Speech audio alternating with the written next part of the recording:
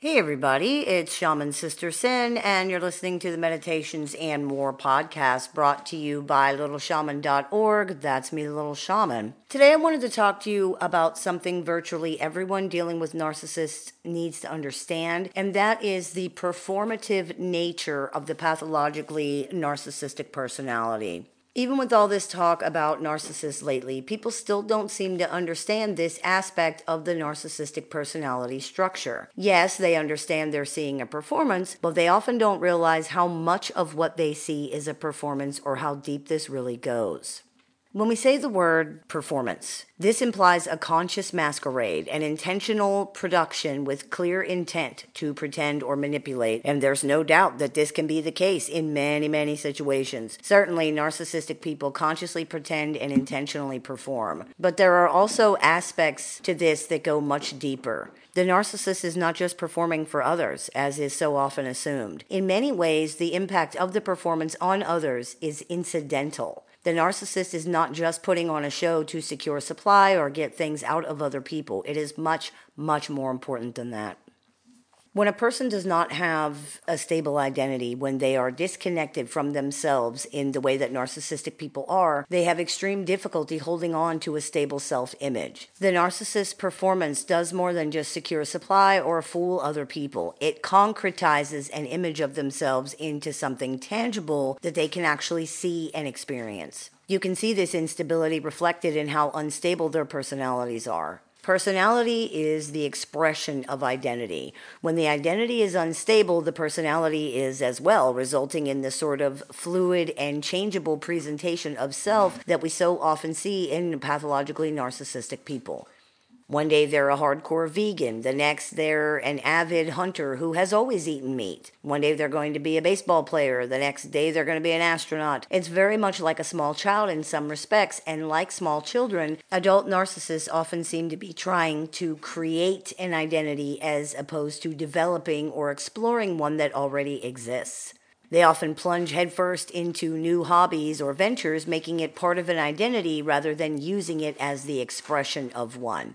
The difference between personality and identity can be summed up as I like cats, which would be personality, versus I am a cat, which would be identity. It's very common for narcissists to take that extra step and use things that apply to them as a replacement for an identity instead of as just an expression of one part of who they are. This is creating and therefore performing an identity instead of expressing one. And it happens because narcissists have a need to define themselves externally somehow, since they cannot do it internally. This is related to what we see in infants and small children who don't have a sense of self yet or a self-image. They rely on the reflections from caregivers to experience themselves. If the caregiver consistently reflects to the baby that the baby is important and loved, the baby feels important, feels loved, feels secure with who they are and with their place in things. If the caregiver does not reflect this consistently, if they're neglectful, abusive, or otherwise emotionally unavailable, the infant feels unimportant and insecure with who they are and their place in things. This can be disastrous for human development, and it appears that narcissists in some ways are stuck in this place where they still need reflections from others to tell them who, what, and how they are. They are dependent on that, but they also resent it enormously, particularly because they cannot seem to get people to show them consistent images of themselves that they can be truly happy with. Something always gets in the way or spoils it somehow. This is the extent of the importance of others to narcissistic people. In one way, they're extremely important. In a very real fashion, narcissists cannot exist without their input. However, the people themselves are not important at all. The reflections are what matter. People function as mirrors for narcissists. And remember that when you look into a mirror, you don't see the mirror. You see yourself. You don't look at a mirror to see the mirror. The mirror itself is inconsequential. Its ornate frame serves as a frame for your own image, your own reflection, not something that matters for its own sake or that's even really seen and noticed in its own right. The reflection the mirror shows you of yourself is what matters. Anything about the mirror itself is simply seen either as an adornment to enhance or a flaw that detracts from that. This is the way narcissists interact with other people. It isn't necessarily something that's being done on purpose or that even has to be conscious. It's just the way the system operates. Narcissists cannot see other people as people the way that you do, for example. People are the props that make the narcissist performance more believable. They are both the hat the narcissist is wearing for the performance and the mirror the narcissist looks into in order to see how they look in that hat during their performance. Both the props and the mirror are necessary to make the game truly believable. Think of a child playing dress up in front of the mirror and imagining themselves to be a rock star or a mommy or a daddy or royalty of some kind. They put the dress up clothes on and they look in the mirror while they pose and pretend to be whoever they're imagining themselves to be.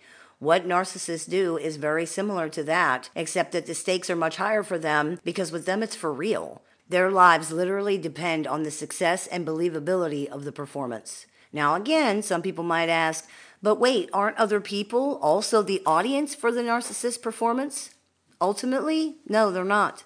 You don't put on a show using props for the props, and you perform in front of a mirror so you can see yourself. The audience for the narcissist's endless performance is themselves. It's a performance of one, for one, by one. Just like a child playing dress up, only when they have the props to use that make the performance believable and a mirror that reflects their performance back to them, only then can they see and experience themselves in any real way. Without these things, they are nothing and nobody. Not in a grandiose sense, but in an actual one. Without that, they have nothing, are nothing, see and experience nothing. They must put on a performance of something to be anything at all. It is the performance of a lifetime. Hope that clears a few things up for you. As always, I look forward to your comments, questions, and suggestions, so please keep those coming. I take appointments online, over the phone, via text, via messenger, via email, and through Skype worldwide. So if you're interested in speaking with me one-on-one, you can visit littleshaman.org to do that. I teach workshops, classes, and seminars throughout the year, so if you're interested in seeing what we are running this month, you can visit littleshaman.org to do that. And if you are interested in joining our support group with weekly meetings, access to exclusive content, and more, you can visit littleshaman.org to do that as well. You've been listening to the Meditations and More podcast brought to you by littleshaman.org. That's me, Little Shaman. May the Great Spirit bless you. Have a beautiful day.